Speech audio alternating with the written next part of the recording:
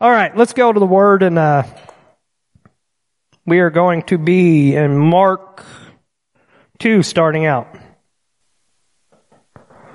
So it says, and when he returned to Capernaum after some days, it was reported that he was at home. And many were gathered together, so that there was no more room, not even at the door. I like that. When people heard Jesus was there, they couldn't help themselves but to gather in, to run in.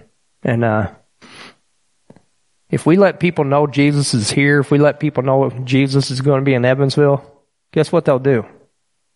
They'll gather in. People want to be where Jesus is at. They don't want to be where he's not at.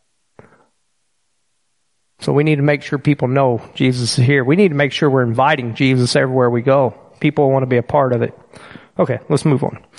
And he was preaching the word to them, and they came, bringing to him a paralytic carried by 4 men. And when they could not get near him because of the crowd, they removed the roof above him. And when they had made an opening, they let down the bed on which the paralytic lay. And when Jesus saw their faith, he said to the paralytic, "Son, your sins are forgiven." Now some of the scribes were sitting there, questioning in their hearts, "Why does this man speak like this? He is blaspheming. Who can forgive sins but God alone?" And immediately Jesus perceived in his spirit that they thus questioned within themselves, said to them, "Why do you question these things in your heart? Which is easier, to say to the paralytic, 'Your sins are forgiven,' or to say, 'Rise, take up your bed and walk'?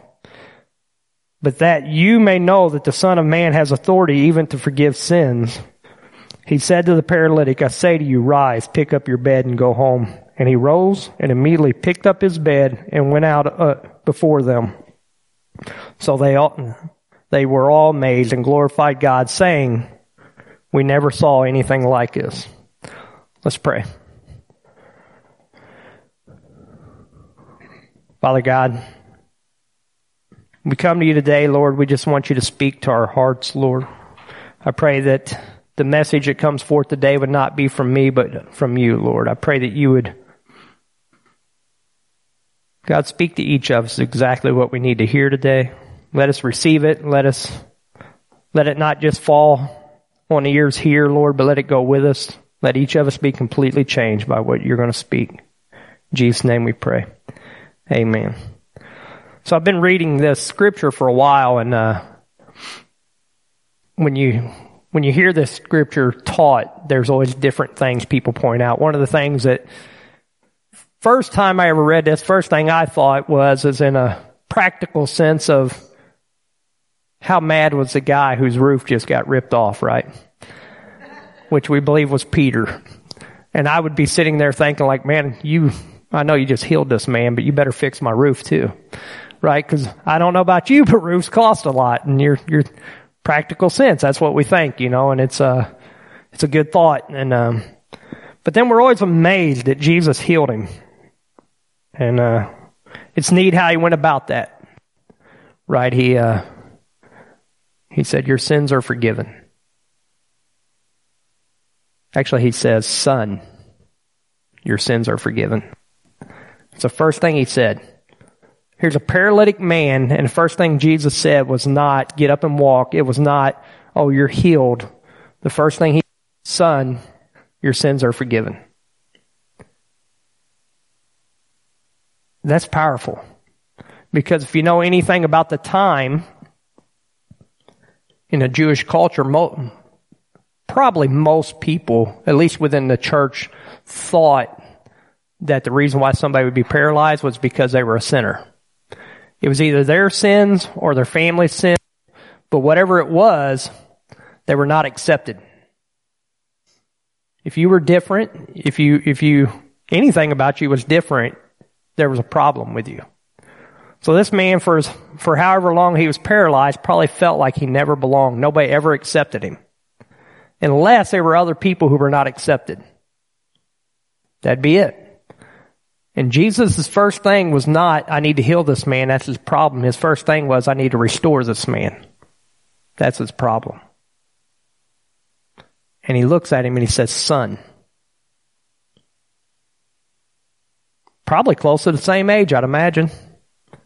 And he looks at him and says, son, which tells me the guy probably didn't have a father in his life at that moment, because Jesus wanted to restore him. He wanted him to know, son, I forgive you of your sins.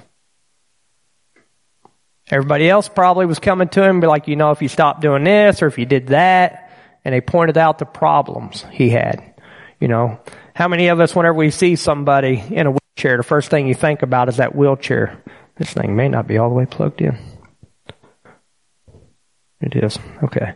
How many of us, though, you look at somebody and you do that, like you see their problem when you see them, right? You may see somebody who's blind, and the first thing you're like, man, I wonder if God can heal that. When we see an issue, we're always wanting to bring in healing into it. We want to bring in change into whatever's going on. And our first thought is not, I need to make sure they know they're loved. I need to make sure they know they're cared about. Right? Because if you can love somebody who's a sinner, you can love somebody who's not. Jesus loved them before they were restored. He loved us before we were restored. Pastor Chad and I were having dinner last night, and we're sitting here talking about how messed up we were before we met Jesus. Then we talked about how messed up we were after we knew Jesus. Right? Because that's the truth. We're messed up people, but,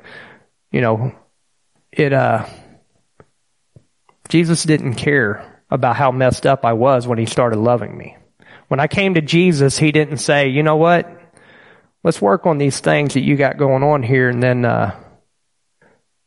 we'll be friends. He said, hey, I get it. You're messed up, but I love you. Now let me restore you.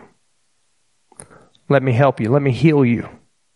And he's been trying to heal me ever since. And when you're a mess, it takes a while to get healing. But it's coming. It's coming.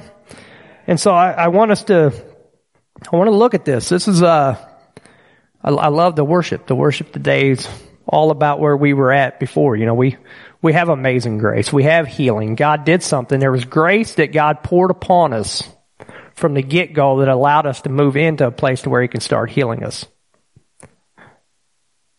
But it took grace. It took grace. And so I want to move on to Mark 5, and I'm going to try to make this a little quick. We were a little longer this morning anyway, but I don't want to draw this all out. So Mark 5, verse 24. This is, Chad talked about this not long ago, but this is where Jesus is going to heal a man's child. And along the way, there's this woman who has an issue of blood. And this woman had suffered for that for at least 12 years, which also tells me she's at least Jesus' age, probably, if not older. Some people always say she's in her 40s. I don't know. I have no idea how they figured it out. I didn't do the math. But they're walking along, and here's this woman who probably was covered up because whenever you had an issue of blood, you were unclean. Nobody would touch you. Nobody would wanted to be around you. You're supposed to actually be separate from people. And here's this woman that comes up and she touches Jesus. Right? And Jesus says, who touched my garments? And his disciples said to him, you see the crowd pressing around you and you say, who touched me? But Jesus knew. Right? We can walk into a crowd and we can see a bunch of people, but Jesus can point out a person who needs him. He can point out the one. Right? We don't always do that. We can walk in a crowd, everybody looks the same. We walk passively by them when we don't care, but Jesus said there's one. But the woman, knowing what happened to her, came in fear and trembling and fell before him and told him the whole truth. And he said, daughter, here's a woman who was an outcast, somebody that probably nobody wanted to be around her. What's wrong with her? Why would she have an issue of blood? There's something wrong. Don't get around her. She's unclean. But Jesus said, hey, daughter. He restored her immediately. How many of you know that if somebody calls you daughter or somebody calls you son, There's a intimate moment in that. There's an acceptance. Like, hey, woman, or hey, you, or person, or even if they call you by their name, it's not the same as whenever they call you son or daughter, right? It's not the same. I'm out of, no. You know what's going on with that? Okay.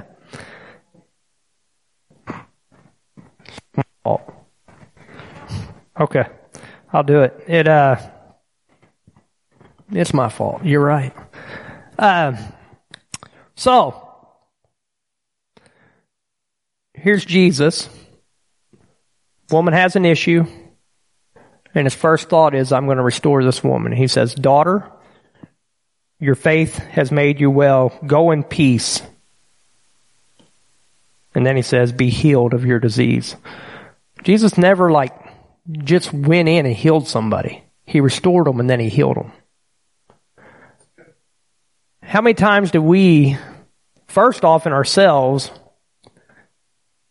walk around with these things that need healed, that Jesus, man, that sounds way better when the 10 is out of my pocket. You're wise, Ryan. How many times do we not accept that, right? How many times do we walk around and we're not even willing like the woman to go touch her, or we're not like the man willing to go down and let Jesus restore us and let him know we have issues? But also, how many times do we look at somebody and their issue and we want to fix that issue? Anybody with a Martha spirit in here knows that you always want to fix the issue. Right?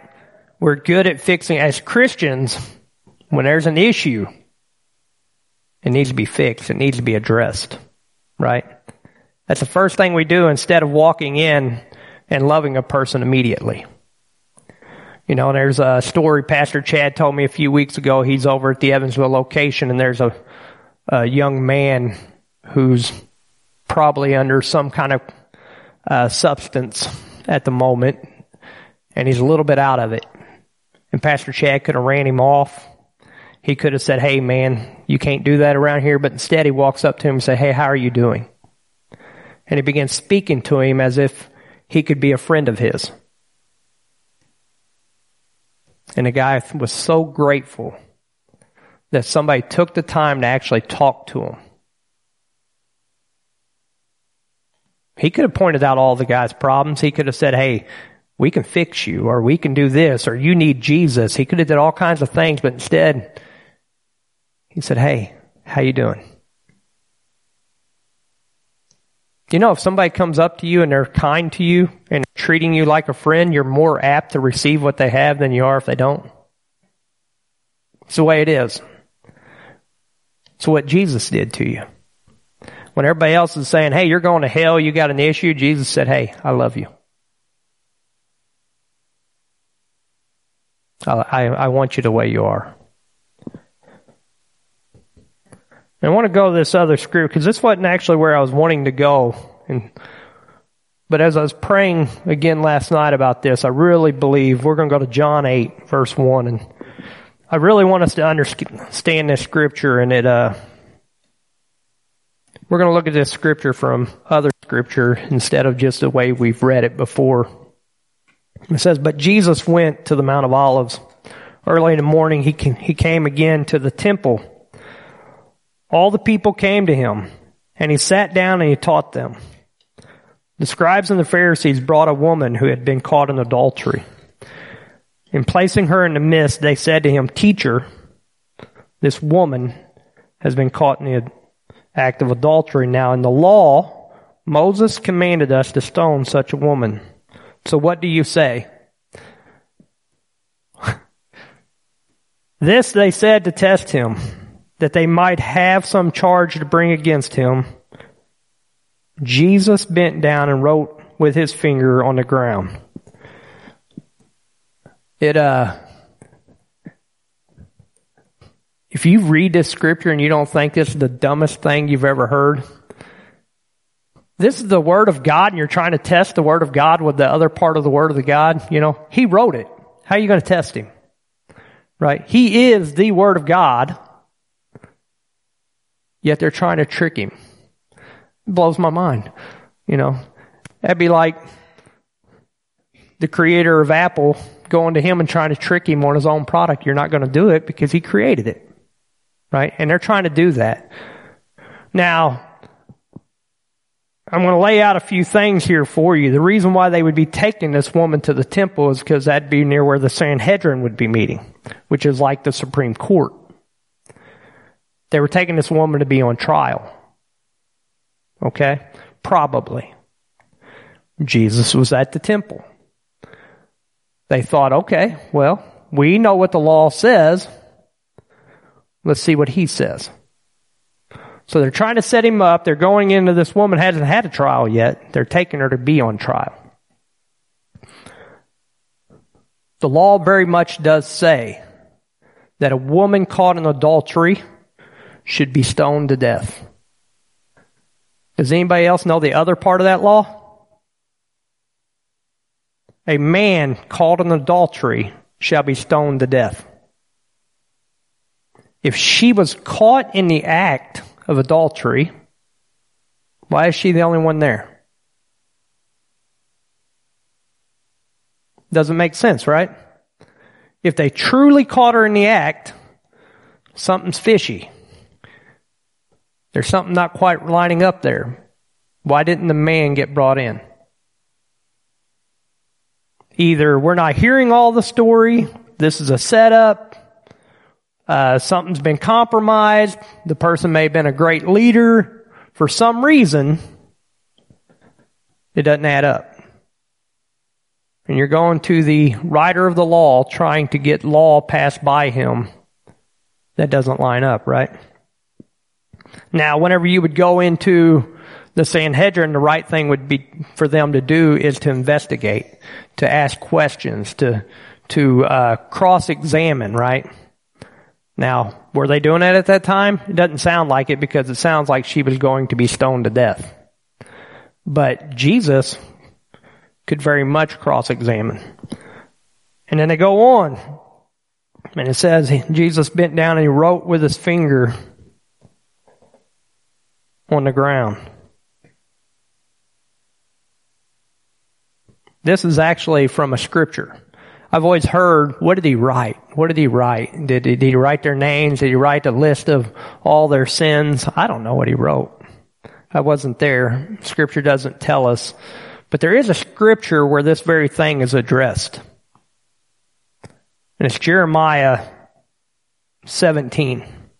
Jeremiah 17 actually addresses what Jesus is doing in this moment.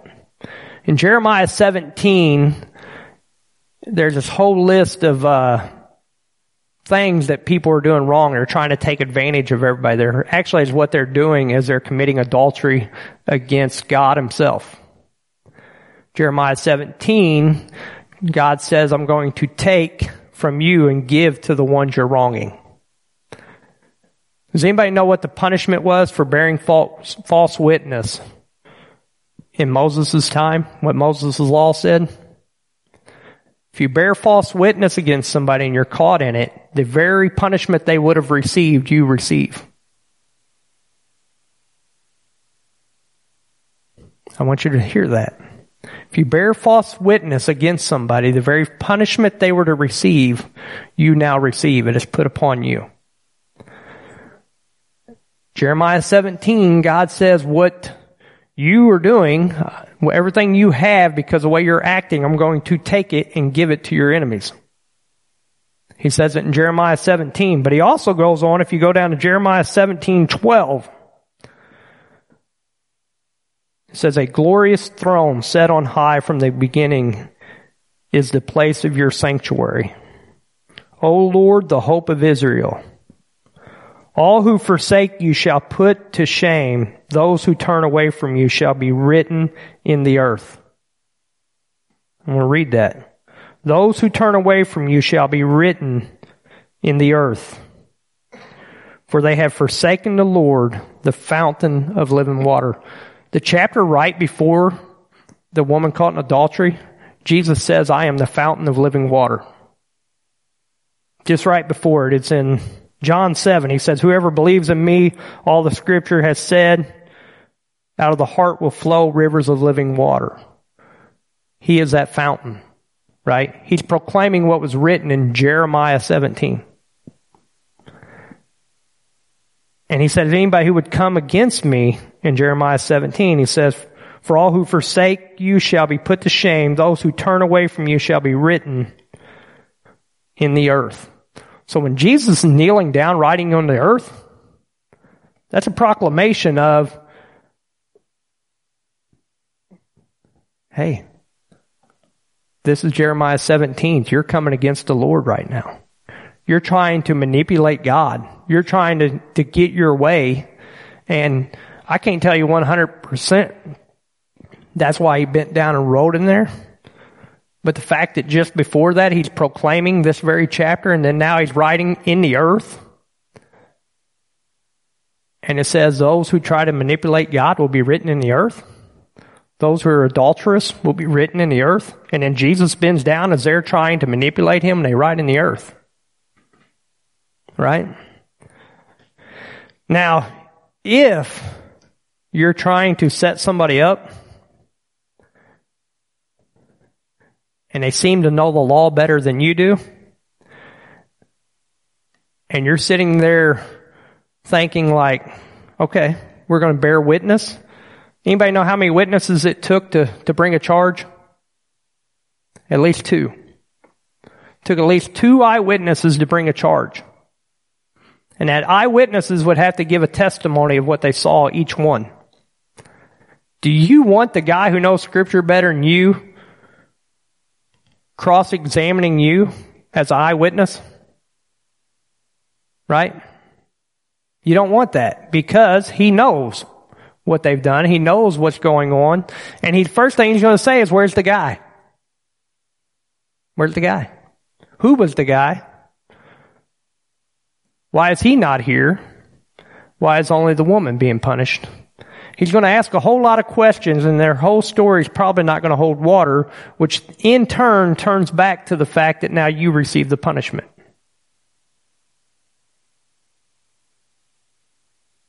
Because Jesus knew what he was doing. He knew Scripture better than all of us. How about us? How often do we see somebody and pass judgment like that? How often, when somebody's going through something, are we like, yep, that's it. Let me ask you this. How many times you saw a person and you're like, oh yeah, that person's on drugs? Or, oh yeah, that person's a horrible person. Or, yeah, you don't want nothing to do with that person. How many times do we pass judgment instantly on somebody without even talking to them, without even knowing their story, without knowing what's going on, not without knowing what has happened? We immediately pass a judgment. Wouldn't that put us in that same place? Are we not bearing witness falsely? And we want to try to help people, yet we will bear a false witness. We may go into it with the wrong heart. I don't know about you, but I know myself. I like to think I'm pretty good at discerning people. I used to think I was better at it than I am now. The older I get, to realize I really have no idea. But used to, I could see a person and I can tell you everything about them. I'd be like, that person's this kind of person. I'd be pretty close usually. And, but I didn't really know them. I didn't know why they were like that. I had no idea because I didn't take time to get to know them. I was not a good eyewitness. I was a person who would stand from the outside and point out the issues. If these people would have stopped and they addressed the whole situation and they figured it out, that woman may not be there. But she was. And I'm going to finish that scripture out.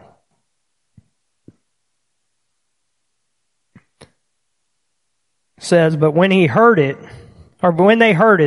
they went away one by one, beginning with the older ones. I would imagine the older ones were probably leading the charge. They were probably the ones who were the ones that started this, and they should have been the first eyewitnesses, but they weren't. And Jesus was left alone with a woman standing before him. Jesus stood up and said to her, "Woman, where are they? Has no one condemned you?" She said, "No one, Lord." It had to be the greatest day of her life. The joy that had to boil up in that woman. And Jesus said, "Neither do I condemn you. Go, and from now on, sin no more." That's an interesting thing because she had sin. She very probably was in adultery. First off, Jesus wasn't an eyewitness to it. Secondly, he's the God who restores. But for him to say, "Go and sin no more," tells me she probably did do something wrong. It was just handled wrong.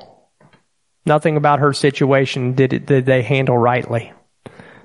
And Jesus restored her and said, "Hey, go and sin no more." He didn't restore her and say, "Keep living the life you were living." He restored her and said, "Hey, stop doing those things. It'll help you." Right? I want to talk about Mark 2. We're going to go back to there, verse 13. And this is always a challenging passage. He went out again beside the sea, and all the crowd was coming to him, and he was teaching them. I just always love that they always come to Jesus. The crowds will always want to come where Jesus is. And that's why I think when we open up the Evansville location, whenever we get doing things here the way we should, if Jesus is here, they'll come. If we let Jesus in here, if we truly live and bring Jesus into this place, it's going to be hard to keep people out because they want to be with Jesus. It says, as he passed by, he saw Levi, the son of Alphaeus, which is Matthew, sitting at the tax booth, and he said to him, "Follow me." And he rose and followed him.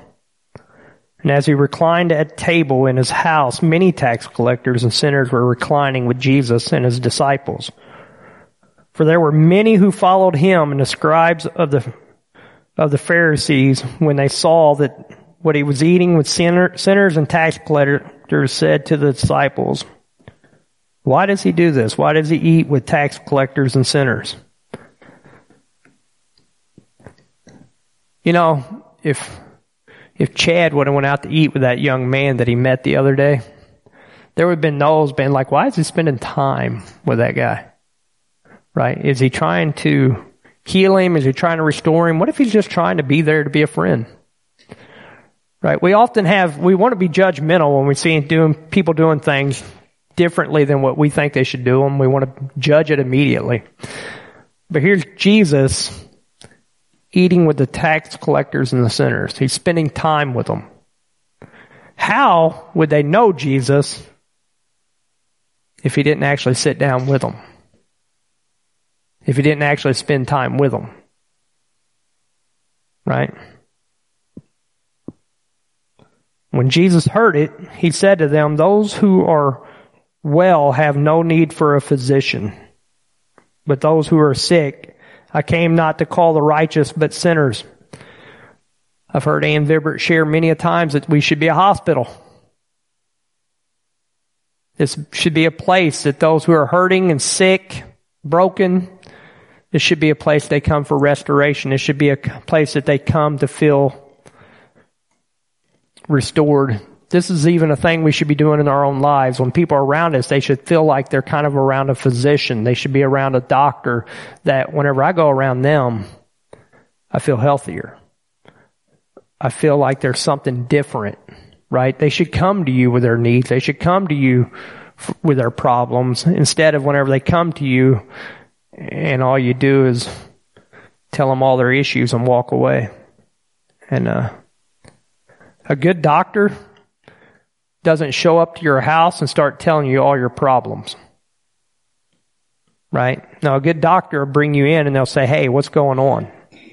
And you start telling them what you have going on. And they'll be like, "Hey, we can treat that." Right? We can treat that. And then they begin a treatment plan with you. And they start helping you get restored. And they start helping you get to where you need. They don't just point out your problems and walk away. We do that a lot. We can quickly tell somebody where they're messed up or what they need, or, hey, you should be doing this, or that person needs to be doing that. We can do that a lot. Jesus never did that.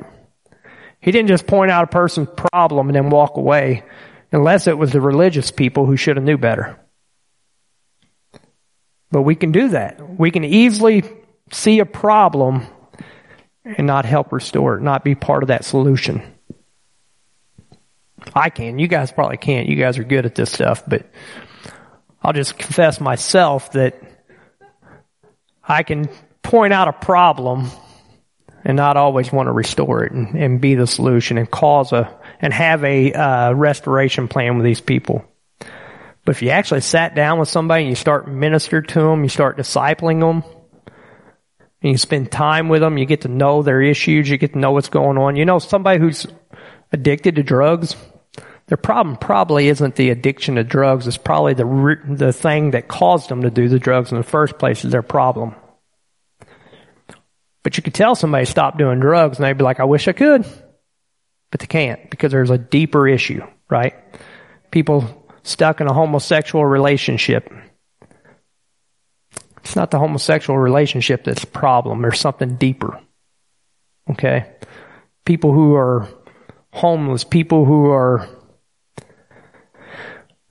lost in depression. There's people who can't leave their homes and we're like, you just need to get up and, move and do something, and maybe we need to go and figure out, hey, what's going on? What can we do? How can we help you? What can I do in this situation? But you can't tell that by just looking in and pointing out a problem. You can only do that by talking to them, getting to know them, becoming a friend with them like Jesus did, and helping come together with a restoration plan. That's how we do this stuff, right?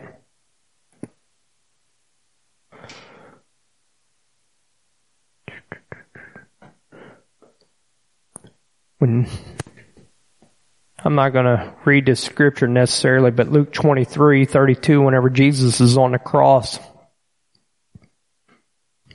man, God went to the cross for us.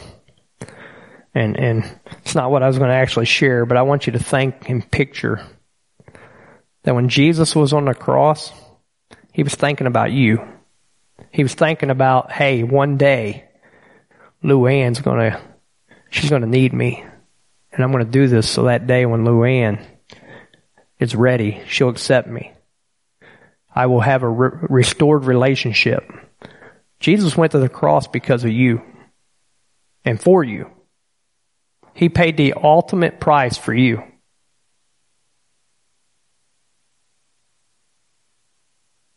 And for me, I sitting with a young man on Thursday and we're talking about this very thing of,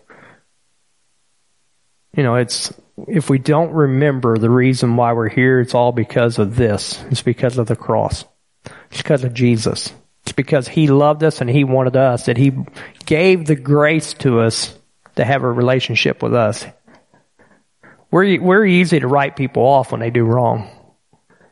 And Jesus didn't. He said, you know what, they did wrong, and I'm going to pay for it. Right? But here he is sitting on a cross. You have, first off, what did he say first, right? Whenever they put him on the cross, first thing he says, Father, forgive them, for they know not what they've done. Right away, they haven't even done everything, and he's still saying, forgive them, for they know not what they've done. They didn't know what they were doing, because if they knew what they were doing, if they knew he was the Son of God, they would at least walked into it with a lot more fear than they did. Right? But when you get into that scripture and it says, starts talking about the two thieves there. You have the one saying, Lord, why don't you get yourself off of here? He immediately recognizes he's God. And then you have the other one over ridiculing him and make fun of him like everybody else. But the one who was on that was over there calling him Lord. And he said, Lord, remember me. Even in that moment, Jesus took the time to restore him. He said, you'll be with me today. You'll be with me. Jesus could have been distracted by the fact that he's hanging up there on a cross. He'd been mocked. He's had his beard pulled out. He's wearing spikes on his head. He's been beaten. He'd went through a whole lot more than the other two. And yet he's telling this one, hey, you'll be with me. He didn't say, hey man, I got my own issues. Leave me alone. Right? I got a lot going on. I'll get to you when I can. Nobody here's ever done that, have they? You don't know what I'm going through right now, guys. If you knew what I was going through, we wouldn't be having this conversation. It's not what Jesus said. He said, hey, you're forgiven, you'll be with me. Even on the cross, he's telling this guy this. Before he went to the cross, he's already forgiving everybody. Yeah, we let our situations often get us distracted on who we're going to forgive and how we're going to forgive. Or if we even have time to. How crazy is it that we can be so busy and not have enough time to pour out grace to other people when God's so graciously given it to us? But we can do that. We can be so full of ourselves that we won't put it back out on others. And I've heard people say this, and I don't know if it's true. You'll have to tell me if it's true for yourself. That oftentimes the reason why people can't pour out grace is they've never actually let God give them grace. Because some people are in church only because it's where the people they're most like are at. And some people are in church because they grew up there or I don't know, I felt like I belonged there. But maybe you've never actually received the grace of God.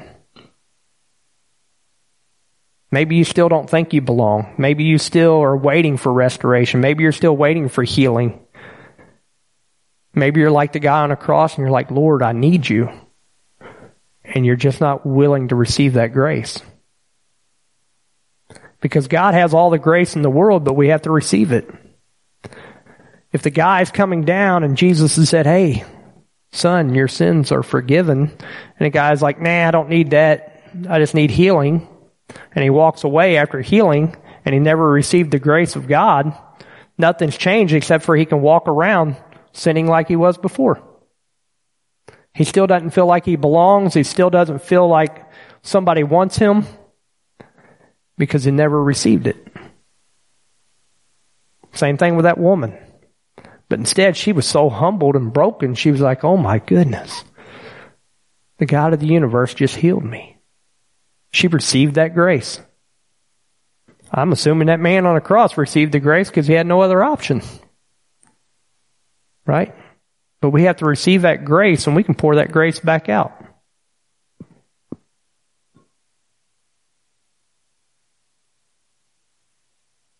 I'm not going to go read Romans 3 either, but Romans 3:21, starting there, it starts talking about the righteousness of God and how our faith restores us, but it also talks about the very grace of God covers all of our past sins. Yet we can still struggle with our past sins, even though God's grace has already taken care of them. Right? So whenever you receive grace from God and He says your sins are healed, that means all of them. I mean, stop worrying about the stuff that's from the past and start moving on to what's in the future. Start letting Him restore us, right?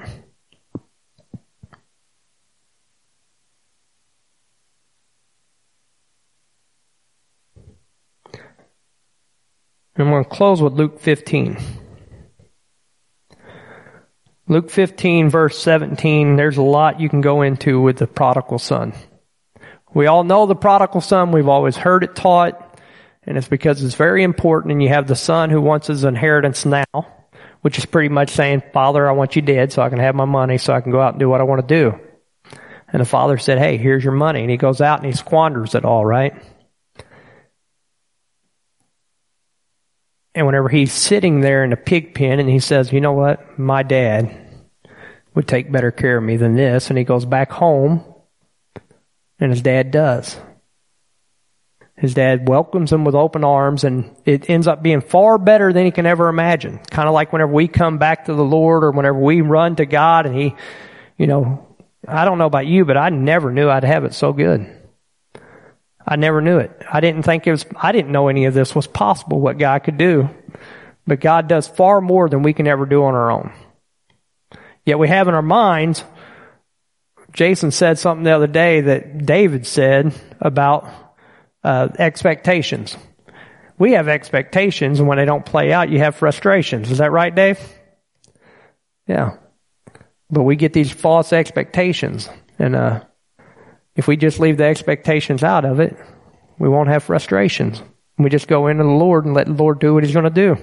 But here's this guy with expectations, and it's the brother. And it says, look, these many years I have served you. It's the older brother, and he said, I never disobeyed your command. Yet you never gave me a young goat that I might celebrate with my friends. But this son of yours came who has devoured your property with prostitutes. You killed the fattened calf for him. Sometimes we won't accept people because we think we deserve something. Because we think we should be treated better. I've been doing this for this long. Why does this guy come in and right away he's doing this? He's getting something I'm not getting. Why is it Pastor Chad lets this person do something and not me? Why does somebody here do this, and why is Randy friends with this guy and not me? Why does James treat this person better than he treats me? We've been friends for years. Right? We can have all kinds of things that we can put on God and say, hey God, why don't I have that? Why am I not there? If you sit around and you do that, man, you can be really bitter. And it'd be really hard to pour out grace to somebody when your heart tells a lot about you. Pastor Rod used to always said, you know where your heart's at? By how you treat those who are elevated above you. If somebody's getting a promotion that you think you deserve, and you can't sit there and be like, man, I'm so happy for you. I'm so grateful for you. Praise the Lord, and you're praying for them that they'd be successful. It says more about you than it does that person. Because we can't let other people be blessed because we think we deserve it all. This son had big issues. This son probably had more issues than the young son because he actually thought he deserved something he never deserved. Whose wealth was it? It wasn't the son's wealth. It was the dad's wealth, and dad's letting him live under his wealth and still thinks he's owed something. I've been here the whole time. If I was the dad, I would have been like, yeah, and you've been costing me a lot of money. Right? It's the truth. The dad was the one who was blessing, not the son. He was just there. Hey, I've been here. I've been working with you. You have, and I've been giving you an equal wage. Right? We've been serving the Lord, and the same grace has always been there for us. We've been blessed to serve the Lord. But we have to understand God wants to give grace to people. We got to understand God has a better plan than we have. We have to know that, hey, if it doesn't look the way I want it to, I'm not going to be frustrated. Instead, I'm going to say, thank you, Lord, that you're doing something bigger than I could ever imagine.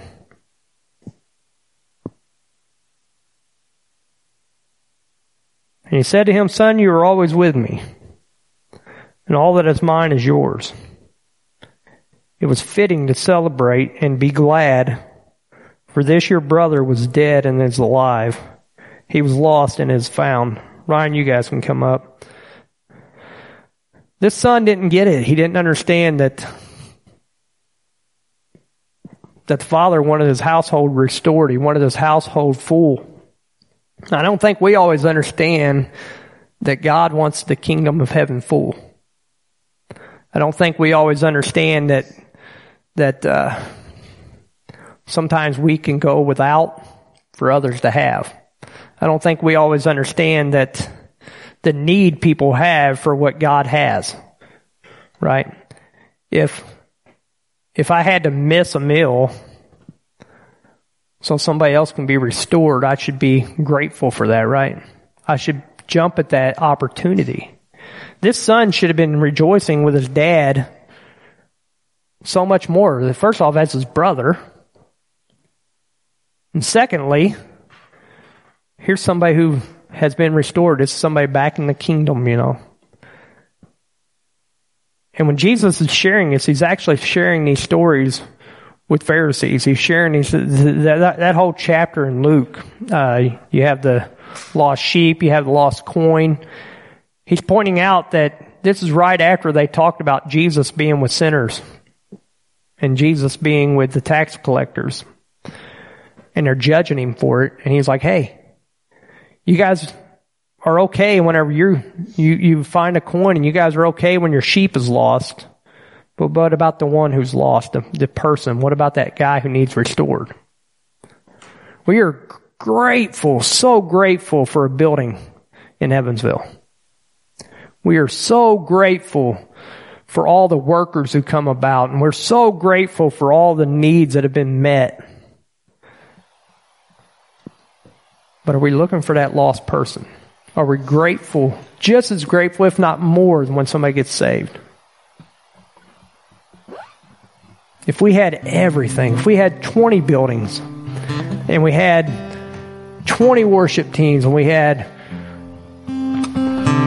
everything donated, and we never had to do a work for it, and nobody was saved in it, what would it be for?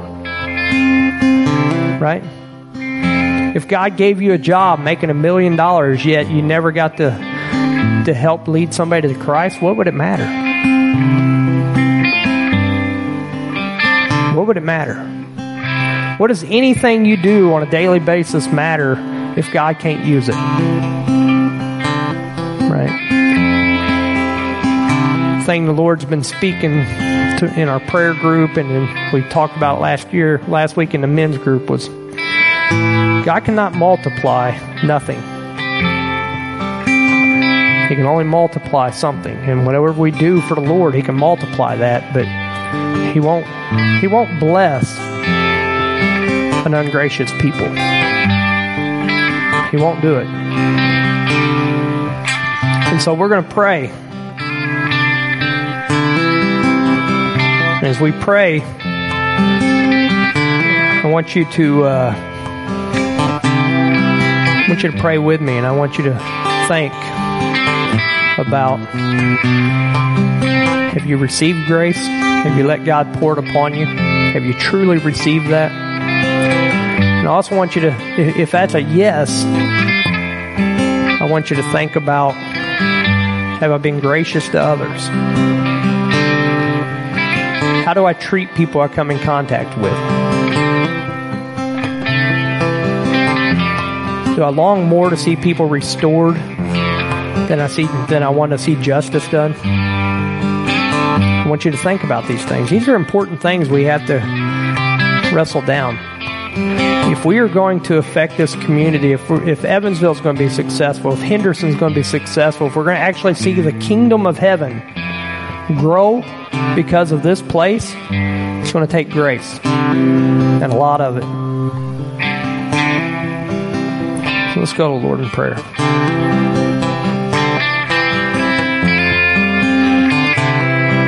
Father God, I thank you, Lord, for who you are.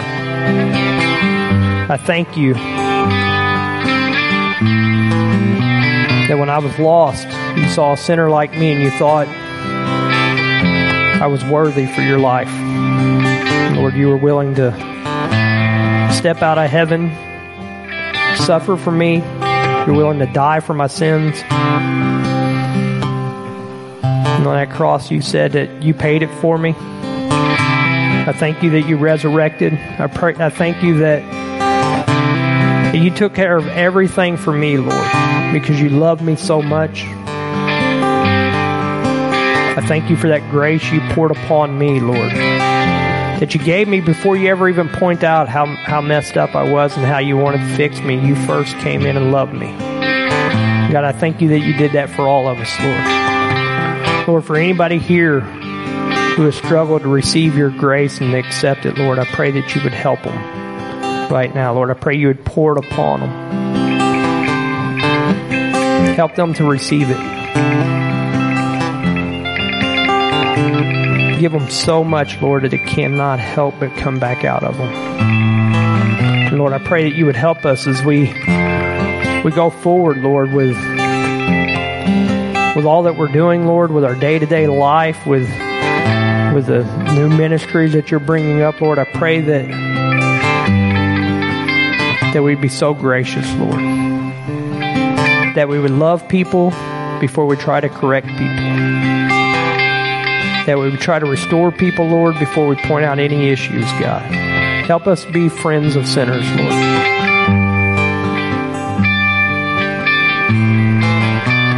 Let us look at people, God, help us look at them in the way you do, Lord. Help us see lost souls. Help us see people who are hurting. Help us see people who need your love as much as we do, Lord. Lord, I pray you would use us to help bring that restoration that only you can bring. Let us not point out issues, Lord, without being there to help come up with a plan, God, to get them where they need.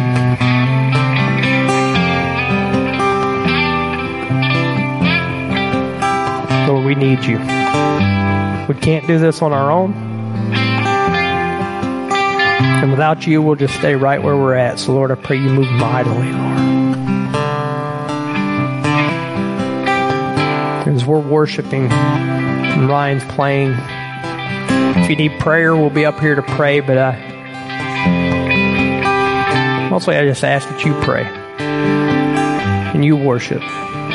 Receive that grace. Find out how God can use you in it. And I will pray for you if you need it. But go to the Lord first. And then we'll be here to help you after you go to the Lord. Thank you.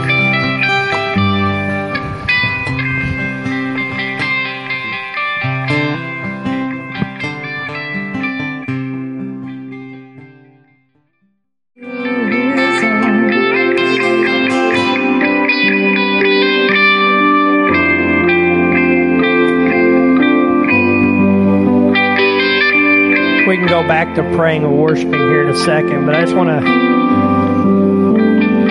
share this with you real quick. And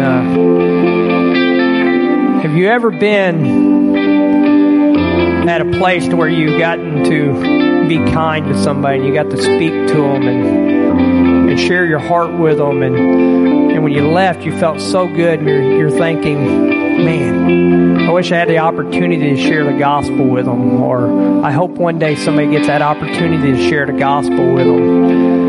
And your thought was, man, I wish I could have done more.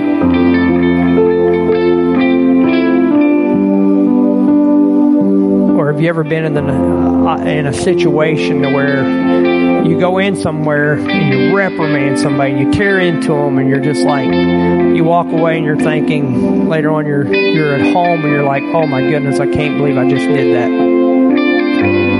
Can't believe I lost every opportunity to possibly witness to that person. We need to live our lives where we err more on grace than we do on rebuke.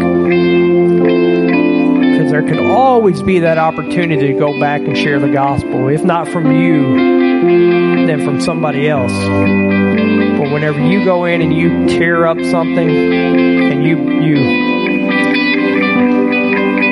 we can hurt people so much that they would never receive it when we operate out of our own flesh. But if we go in and operate out of grace and out of prayer, God can use that. There's no damage done. There's only love that's been shared. So we need to live that way. And we'll keep praying and we'll keep worshiping here. And I'm going to pray over us so that way, if you feel the need to leave, you can leave. If you want to pray and worship, stay and pray and worship. Let's pray. Father God, I thank you that you trust us enough to be your servants. I thank you that you love us. I thank you that you are always so willing to meet us here, Lord. Father God, I pray as we go out of this building, Lord, that your Holy Spirit would be with us, Lord. Pray you give us the opportunities, God, to love people, to share your grace with them, God, to minister to other people, Lord. God, I pray that we would not just be Sunday servants, Lord, but we would serve you all week, Lord. We would share your love all week, God, that we would draw near to you all week. Lord, help us be dependent on you. I thank you for everybody in here, Lord. I love them and I love you. In Jesus' name we pray. Amen.